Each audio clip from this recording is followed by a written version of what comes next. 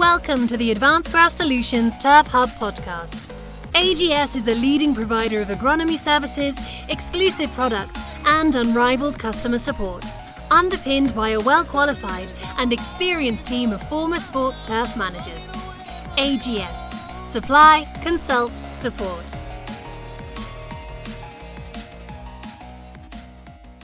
Hello and welcome to Season 2, Episode 3 of the Turf Hub podcast.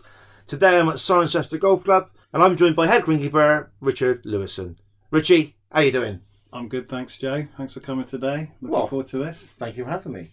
And I don't suppose Lewison means anything in French, does it?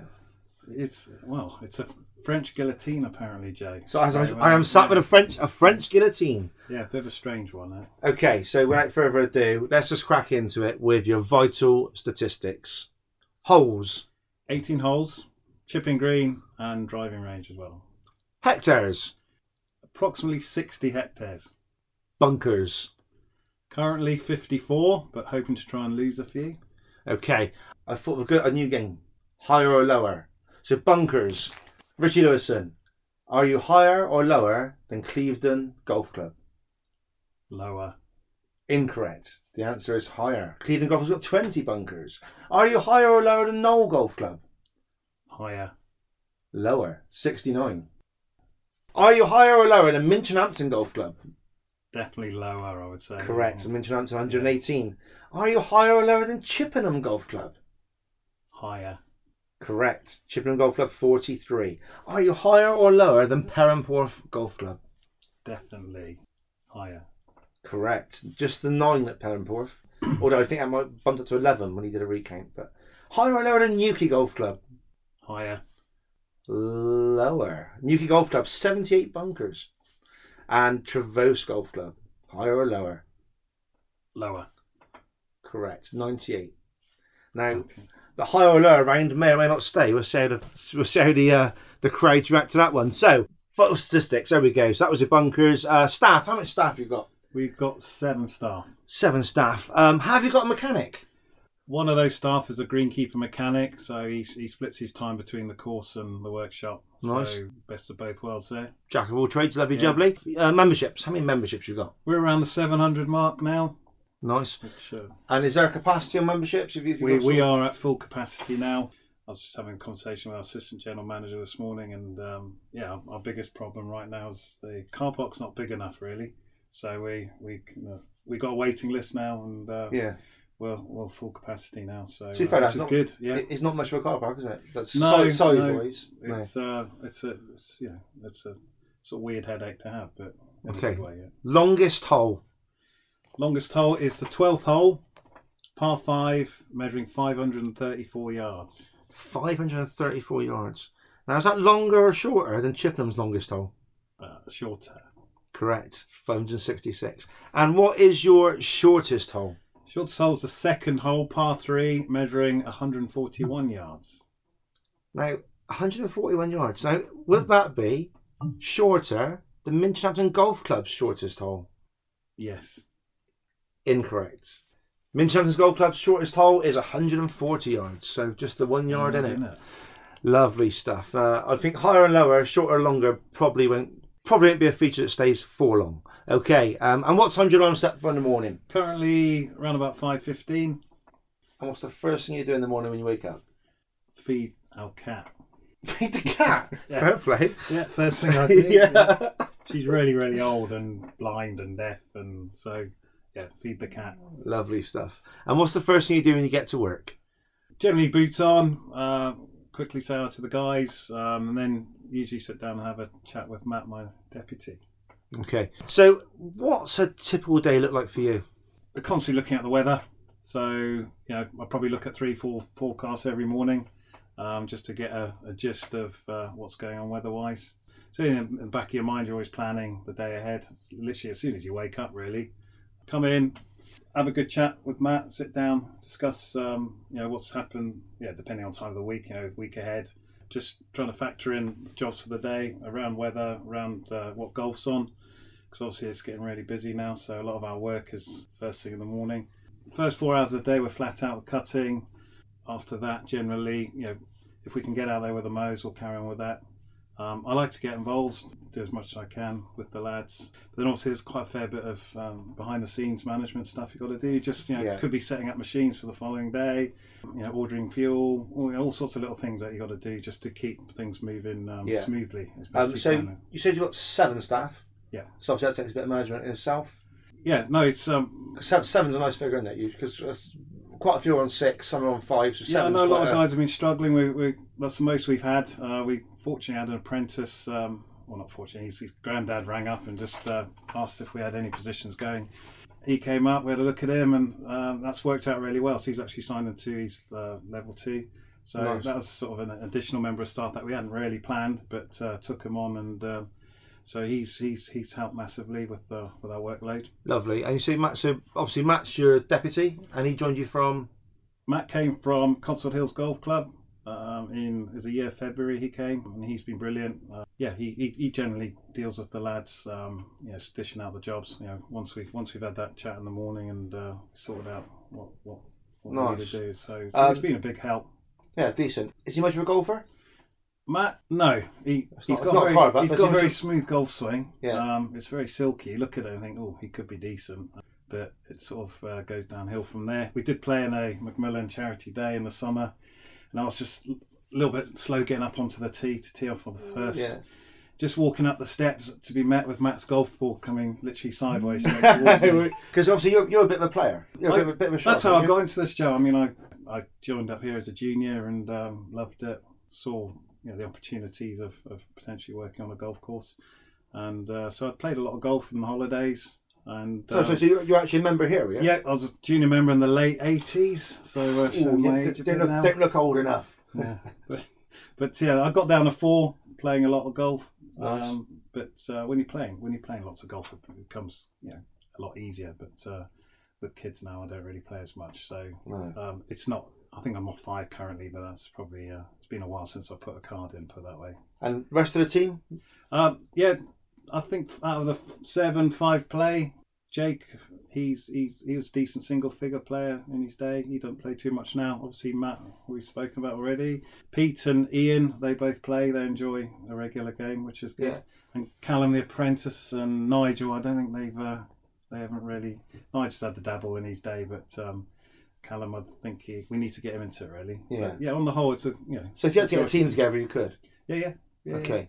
Speaking of members of staff, who's got the worst lunches? The worst lunches, I'd probably say Pete. Call him Pasta Pete because I think on a Sunday night he makes up a huge vat of pasta, which usually feeds him. Yeah, feeds him till about Thursday. So it's usually quite bland. But then on a Friday we get the bacon rolls and chips from the clubhouse, and nice. He really fills his boots then. That's the redemption Friday. Yeah.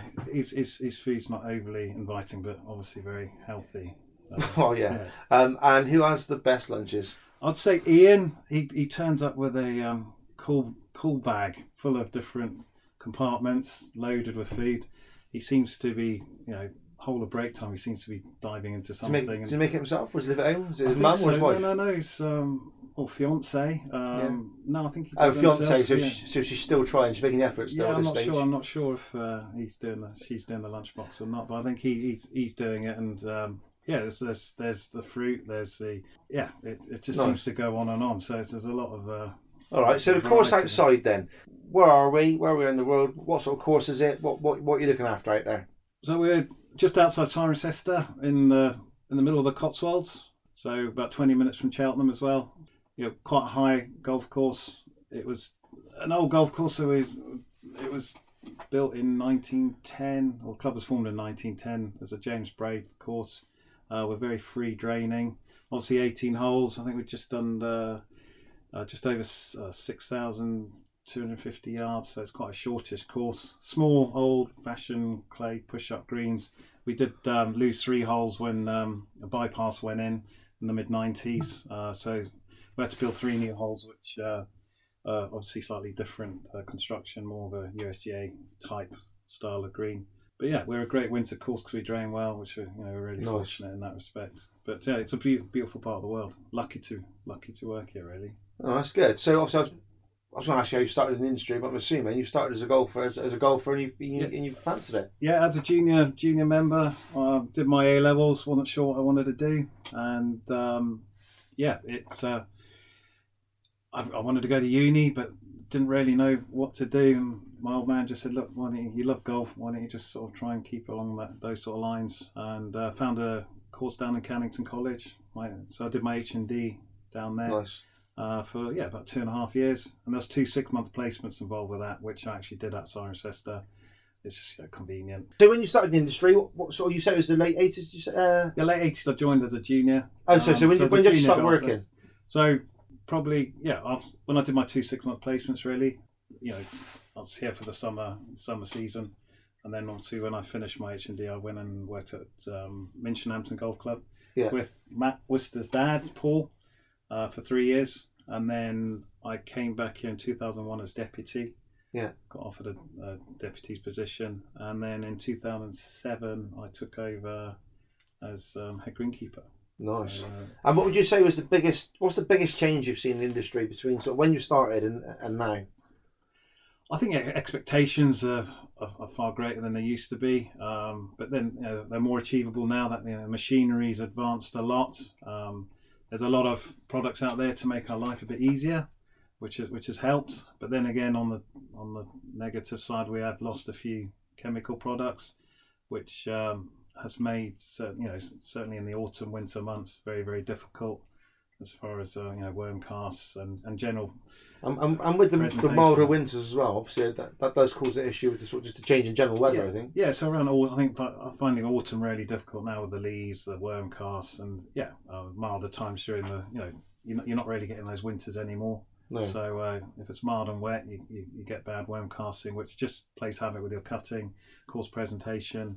Yeah, so it's a lot's changed over the years. Mainly at Cirencester, it's the the levels of golf we're seeing now. Okay, cool. So over the winter, you've done some winter projects, and really, I know you've done a lot of bunker work. So I'm going to put this out as a bunker special. Now, I know very little about bunkers, obviously for the sand. So I just want to know really what have you done over the winter? What sort of bunkers have you put in? What have you trialled? How have you got on? What do the members think? That sort of thing, really. And yeah, you're the bunker expert now. So over to you. Yes, I've got some fairly good experience with bunkers. Good and bad. Over the years, we've sort of redabbled in-house, just redesigning some steep banks, just making them more manageable, trying to improve the consistency. I think that's key. When you say consistency, or just consistent shapes, but mainly the sand, quality of sand. At one stage we had 2 or 3 different types of sand in the bunker, so straight away, you could argue having to adjust your shots depending on what sand you had. So the main key was just getting the same sand in the bunkers. Yeah. Just making them more playable, more presentable. But recently we've had an audit done by a Italian golf course designer, Leeds Golf Design, Giulia Ferroni. She came in, did an audit of the whole golf course. Yeah, taking each hole and just seeing where we could improve. A lot of it is mainly improving bunkers because she felt they looked quite tired. Yeah, which I took quite offensively originally, but having seen the works we've done recently, she's completely correct. Julia set up an audit of the course of all the bunkers. So across the site, I think we're due to lose about 7 bunkers, and then obviously a lot of getting reshaped, rejigged, repositioned. And one of the we've tried and tested different products, bunker edging, sands. So what we found recently. Where we started in March, we've done 2 phases of bunker works now, and we've gone with a shaper, Callum McKee, who comes in, does a lot of the main bunkers shaping, creates a ledge for around the bunker. We've then had the bunker mat guys come in with their product to line bunkers. And the bunker mat, is it, for those who don't know what a bunker mat is? A bunker mat's a type of lining, or yeah, so that's a material lining which is very robust. It's either glued or pinned down. They come in and do that, so it saves us doing that, which is great. That just sits up over the ledge, and just keeps your base clean, uncontaminated. It's also very good for holding sand up some of the steeper faces. Okay, we found that's worked very well. And sort of sand selection. Long story on sand, but generally we're using Sand's from Red Hill Quarry, so a mixture of a fine grade of sand and then the RH37. So we've actually found that once the liner's in, we put a thin layer of the finer sand down just to hang on to moisture, because we drain so well, and it's quite an exposed windy site. Just to hang on to that moisture, and that creates a firmer base. Yeah. And then we put slightly coarser sand on top, which makes it easier to rake and a bit more manageable, and that does mix in with the finer stuff. And we found that that's worked quite well on our site. Also, on some of the wetter bunkers, you can put more of the coarser sand in. Okay. And some of the drier bunkers, you can put the finer sand in. So you're almost able to tailor. And is that done through trial and error? Is that your own internal sort of? You've got samples in and done it yourself, or? Yes. So initially, samples were brought in. The board literally looked at the colour rather than the spec sheet, which is vital. Yeah, trial and error really, because we started doing it and the sand we used was very, very coarse originally, and the members didn't like it because balls were plugging. We then started mixing finer sand to try and help that, but that was a bit of a pain. They then created their own mix, which we used again, but that was very fine, and the bunkers went very hard in the winter. Yeah. So we've just sort of come up with this sort of the finer mix now. And colour wise, it's not quite white, but it's beigey white colour. Okay.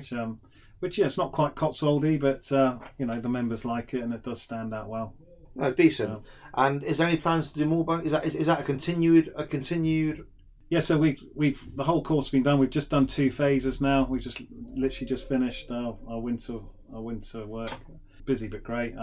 But there's a whole golf course to go through. So we try and do as much as we can as time allows, and obviously you've got to weigh up the budget as well. So we'll just be chipping away at it every winter, and probably concentrate on the bunkers and areas of the course that are dying out for improvement. But then generally. It's mainly bunker works. Lovely. Okay, so that's a bit about bunkers there. Anything on the bunker work? Yeah, we just found that once the bunker line is and we have been joined now by Mrs. Deputy Matt. Come on in, Matt.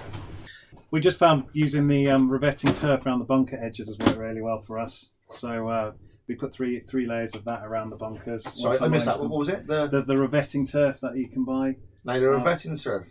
So imagine no one knows what that is. So it's turf grown by Tiller's Turf, specifically mainly probably for links courses originally. Yeah, or any sort of bunker edging really.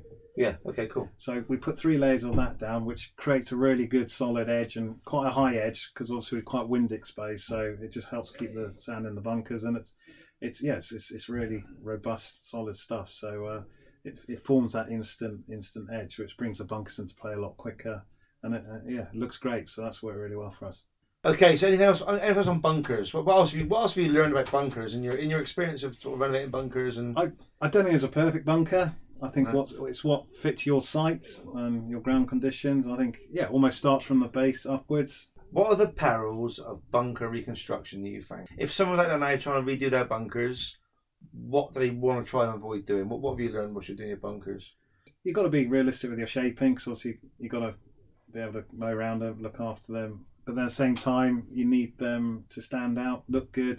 So quite a few of our we've got quite a few with high faces, and that's just more for look, but then at the same time it's an area of sand you've got to look after, so you don't want these huge faces that aren't really doing much apart from giving you that look. So it's just finding that balance, and that's where the design has been really good. Brilliant. So out on the course as well then, obviously you do a bit of ecological work, that sort of thing. So obviously Matt's joined us now. Matt sort of heads that up, I think, as a rule. So Matt, out on the course, what are we looking at? What have we got wildlife-wise? Sort of what are you doing to encourage wildlife or wildflowers? Or yeah, we've got a really, really special site out there. I mean, the golf club's been on this site since 1910. Before that, it was kind of sheep grazed land, really, grazing land. So there was a really, really good population of wildflower there already. It was grazed, I think, probably up until the Second World War, and since then a lot of it's not had a lot of management other than what the greenkeepers could do. We've got a lot of very steep slopes running through the golf course, which you can't really get machinery on. So a lot of those scrub invasion has started.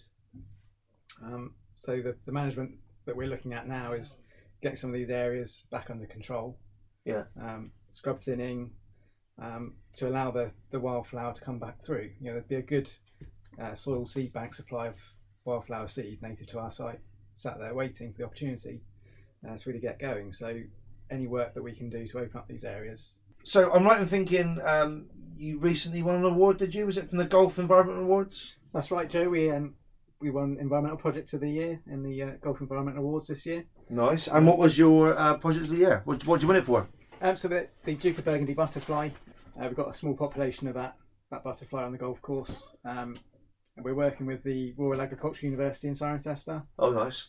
They're doing research into the kind of life cycle, population, and how management of the land can encourage the population to increase. So they're doing a lot of sort of scientific investigations and experiments, and we'll use that as a basis to kind of focus our management going forward, so that we can get the grasslands into the right condition to suit that butterfly and many other butterfly species as well. Oh, fantastic. That butterfly in particular relies on cowslip as its food plant for the caterpillar. So the more cowslip and wildflower we can get into the swards, the better the grassland will be for that in particular butterfly. Well, congratulations. If only you knew a man who sold cowslips and wildflowers. No, brilliant. Well done. Congratulations. Thanks very much. Well, I remember actually a couple of years back, before we joined the club, we did some wildflowers. Actually, I did some wildflowers with Rich, didn't we? Those areas are still going. The ladies section paid for it, yes, is that right? Yes, that's right. And seniors as well, they contributed towards we did two spots. So the one up on the top. Well, you can't. I'm pointing, but we did one over there at the top and one down by some tees, didn't we? Yeah, so the 18th tees have been moved now, so it's just the ones at the top. But I need to speak to you about some seed, Joe. Yeah. Oh, wonderful! Yeah, wonderful. So the wildflowers are decent. And sort of wildlife on the course. What do you see out on the course there? Well, we've got a lot of wildlife on the golf course. We've got a couple of members that are really sort of heavily interested in what's going on out there. They have a lot of camera traps put up, nice, so we can monitor what's going on. The biggie for us is the Duke of Burgundy butterfly. Right, it's a really nationally rare, scarce species, and there's a small population on this golf course. That's probably hung on from when it was grazing land. Is that unique to the area, or is it just are they a nationwide butterfly? But for some reason you've got some. It would have been back in history. It would have been a nationwide butterfly. Yeah. But its habitat has got smaller and smaller. Okay. And we've got a very small population on this golf course. Nice. Because of the land's been protected by the golf course. If it was brilliant. ploughed up for agriculture, or Tesco's distribution centre had been built on it, it would have gone. Yeah. Okay. But this golf course has protected it. Lovely. And anything we can do now to encourage it, we'll be able to hopefully link it up with some other populations that we're aware of locally, and then you can get the population to expand. Oh, brilliant.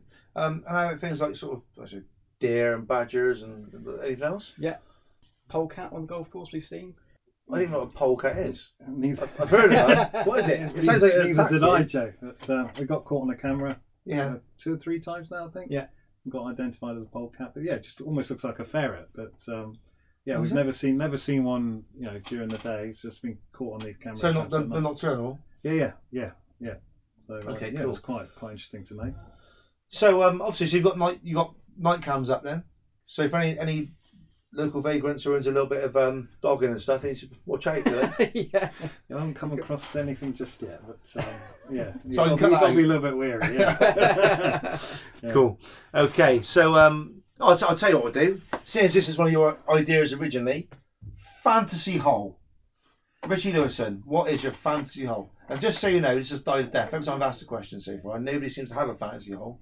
What would be your fantasy hole? Fantasy hole, I think it's got to be a traditional heathland hole, where you've got natural features, good ground movement, undulation, natural bunkers that just cut into the sandy landscape, interesting green, tight fairways, bordered by gorse and heather, nice, and pine. Typical heathlandy. Particularly when the heathers and flower, gorse and flower. To me, that's just the real McCoy. Beautiful. Matt? I think something really rugged, Linkslandy, sort of real ruggedness. Askernish is on my list of places to go up in Scotland. Okay. It doesn't get much more rough and ready than that, and kind of natural. Lovely. So a hole like that. Nice. And game changer.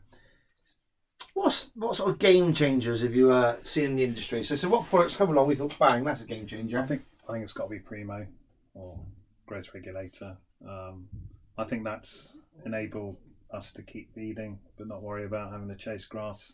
You just got that control. Okay. I think that's been a big product over the years. And with the growth regulator, are you on growth degree days, or are you on just apply every 2 weeks? Every 2 to 3 weeks. I mean, you're just looking at the weather. Yeah, obviously it's hot and dry, growing well, lots of moisture. You probably narrow the window down. But I'm not doing the calculations, but just feel for it really. Lovely. What's your general approach, or your generally Foster Greens maintenance? Keeping it simple, really. I think it's very easy to overcomplicate things. I think it's just about keeping your soil, looking after your soil, because once that's looked after, I think everything will follow. We're predominantly meadow grass greens with portions of bent in there. The drier greens have got more bent grass in. They're generally our better greens, so it's generally just lots of good aeration, little and often dressings.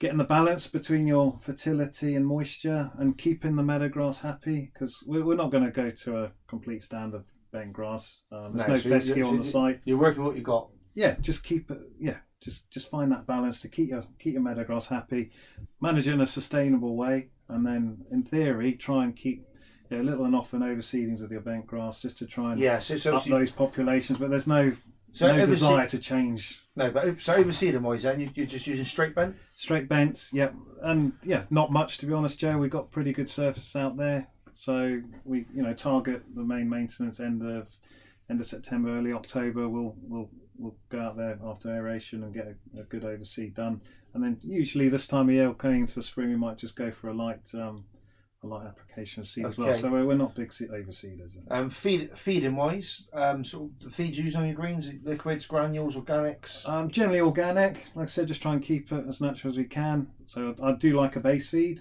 To keep the meadow grass happy is key, because it's very easy to annoy it. It's you've got two grasses that love opposing things, so it's just finding that balance of keeping both happy, really. But generally, you're trying to favour the bents over the poas, but you just got to. Teas? Any special treatments for your teas? Not we some good aeration during the winter months. We just aerated the whole profile, so with deep verti draining, mainly solid tine aeration. We stay on the teas through the winter, so they do get a little bit worn in places, which we'll do a little bit of sporadic overseeding, like top dressing in those areas. Yeah, generally dwarf rice. Some great mixes out there now, and fantastic. That seems to work well. And sort of early spring, a bit of a base feed fertiliser, like slow release. Or... So once we've done our aeration, bit of scarifying, we'll get a slow release down there, which will generally keep them ticking along for the summer, and then we'll just combine it with a bit of liquid, bit of iron, bit of growth regulator, just to keep them in check and looking good. Irrigation on your teas? Yes, we have. Yeah. Greens and teas. And out on the course now, what's your favourite hole? It's got to be the 14th. Yeah, it's just a very handsome looking hole from the tee. Talk me through it. So you're on the tee. I'm looking down. What can we see? It's you're hitting onto the side of the start of our fourth valley. So there's a lot of movement right to left. It's almost folded in half, isn't it? So you're downhill and then uphill, and it just invites you to open the old shoulders. Really, you have got out of bounds down the right hand side. You don't want to hoik it left, because obviously all the ground goes that way. And we just recently in March added two more bunkers, pushed the bunker nearer to the green. So there's two more fairway bunkers now, which has enhanced the hole further. What sort of distance? It's just over 400 yards, Joe. Just over 400 yards. Stroke index? Stroke index 3. Right. Okay. Yeah. Par? Par 4. Par 4. Stroke index 3. Lovely. And what's the hardest hole on the course? What's your card wrecker? The card wrecker, for me, it's the 5th hole. It's a short little par 4, uphill, probably just over 300 yards. It's one of those ones when I was a junior, you'd have a go at, because you're just naive and silly, really. Course management didn't exist, so our sheds are located to the right hand side of the hole, and quite often I'd actually clear our sheds when I hit a block. It's a green that you don't want to get too near to, because then you're left with a really tricky little chip. Okay. So I've probably had more doubles on that hole than any other. So for me, yeah, that little hole's a little card record. And what's the stroke index on that one? 15. I'm not. So what's the stroke index on? What's officially the hardest hole? 10th hole. 10. Yeah. What's in the shed? And I'm talking sort of frontline machinery. What you got there? Generally, it's John Deere, and we got a bit of Baroness. We've got mix and match really, but generally it's John Deere. Okay. And what we're looking at, sort of greens cutting and fairways and. Yeah. So greens, tees, aprons, they're John Deere. Fairway mower, and rough mowers, Baroness. Yeah. We have got a Toro 4500 for semi rough. And what's your favourite piece of kit? Like everyone says, it's got to be the Procore. Yeah, again, I know but it is. It's a great usable, everyone loves a Procore. user-friendly bit of equipment. Matt, what's your favourite bit of kit? We've just bought a 100 horsepower front loader. Oh, nice. Which is a big improvement. We had a small John Deere front loader tractor when I arrived, which was bought as a bit of a multi-tool for the guys, but it just wasn't quite man enough for sort of a lot of the construction work we're doing now. Yeah. So we've gone for a New Holland 100 horsepower loader, which is. Well, that's a nice change to a Procore. There we are. That works for you. Yeah. And what's your favourite bit of kit ever?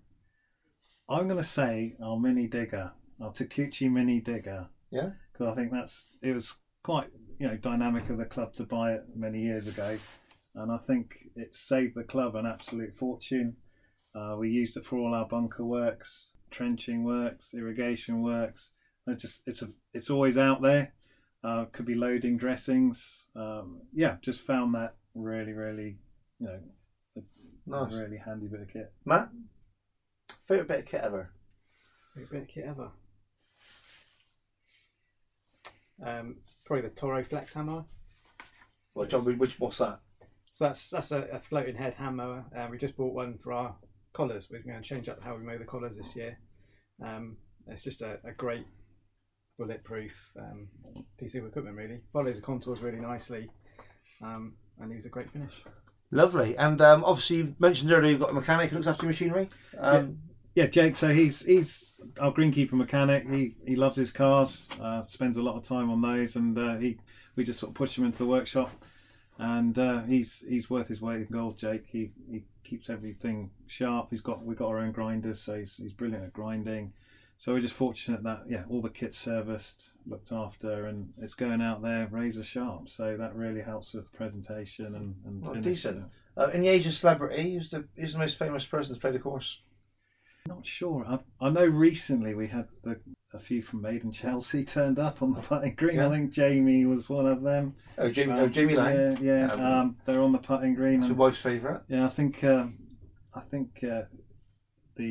the girl behind the bar actually didn't know who they were. Went out and gave them a bit of a for not wearing the appropriate attire. Nice. Although he's not massively famous, it's probably the most recent one. Yeah. All right. So, friends in the industry. Who are your friends in the industry? Well, I mean, we keep in touch with all the local courses. So you got Wayne at Cotswold Hills, you got Nigel at Lillybrook, Elliot at South Cerney.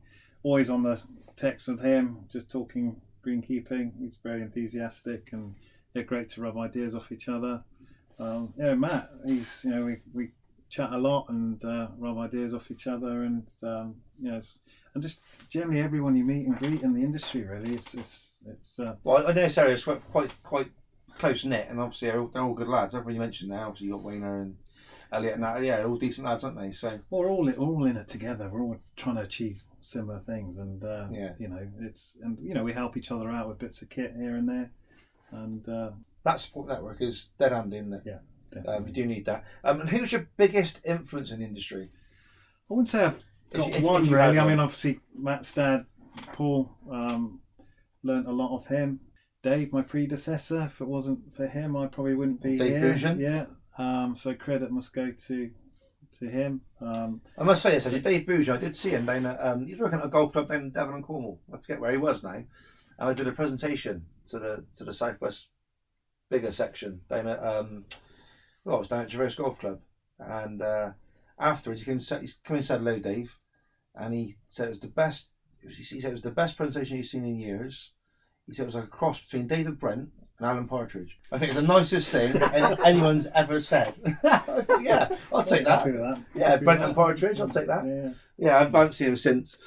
Okay, obviously golf courses wouldn't be any other members, and we all have our members and that, but what are their most irritating habits?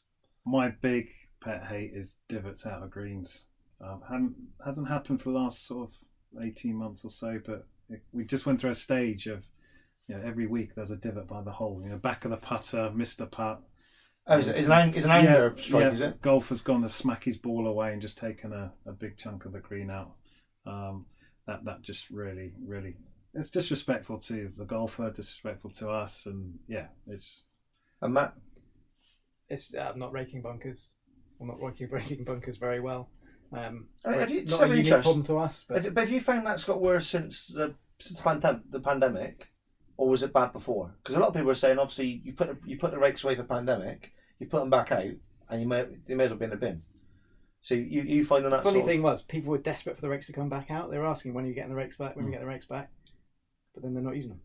Yeah. So it's very frustrating, especially when we put so much time and effort into raking our bunkers. We flat rake the faces, tooth rake the bases really nicely, so there's presentation spot on. Yeah. And you can come back an hour later and it's trashed. It's very, very frustrating. And what do you guys do to communicate to members? What's your sort of membership? What's your route to members? I mean, we've got a Twitter account, which it's just more for course updates, any info that we might need to pass across. But we do monthly newsletters for our general manager, so that quite often goes out to the members as well. So that's a good communication source. But that's generally it. If your modern day self could offer your younger self some words of advice, what would they be? It's quite deep, that question. Yeah, I think with me, it's believe in yourself. Keep asking questions. There's so many knowledgeable guys out there, and it's up to you to ask those questions. Because if someone comes to you and does ask those questions, a lot of these guys will just happily pass on their knowledge and experience and advice. I think that's valuable, really. So And any final words of wisdom? I think currently greenkeeping is, a lot of guys are struggling for staff. I think it's an absolutely amazing job, and you've got so much variety, interest. It's seasonal, and I just think. Well, I can see the benefits. I mean, I would say a downside, if anything, to greenkeeping would just be the pay. You look at some of the jobs at the lower level that have been offered out there, and I mean it's so varied, Joe. But ultimately you want to get looked after for what you do. Every club's different, but ultimately it's a personal thing. I think you got to be passionate to be a good greenkeeper, and I think that's the most important thing. But obviously it's nice to be rewarded for that passion and hard work. Brilliant. Well, Matt, Rich, I really appreciate doing that podcast today. Thanks for having me. I hope you enjoyed that. Yeah. Pleasure, Joe. Thanks for coming. Thanks, Joe. Yeah. Well, this has been the Turf Hub Podcast. I've been Joe Hendy. He's been Rich Lewison. He's been Matt Worcester. And catch you next time on the Turf Hub Podcast. Thanks for listening to Advanced Grass Solutions Turf Hub Podcast.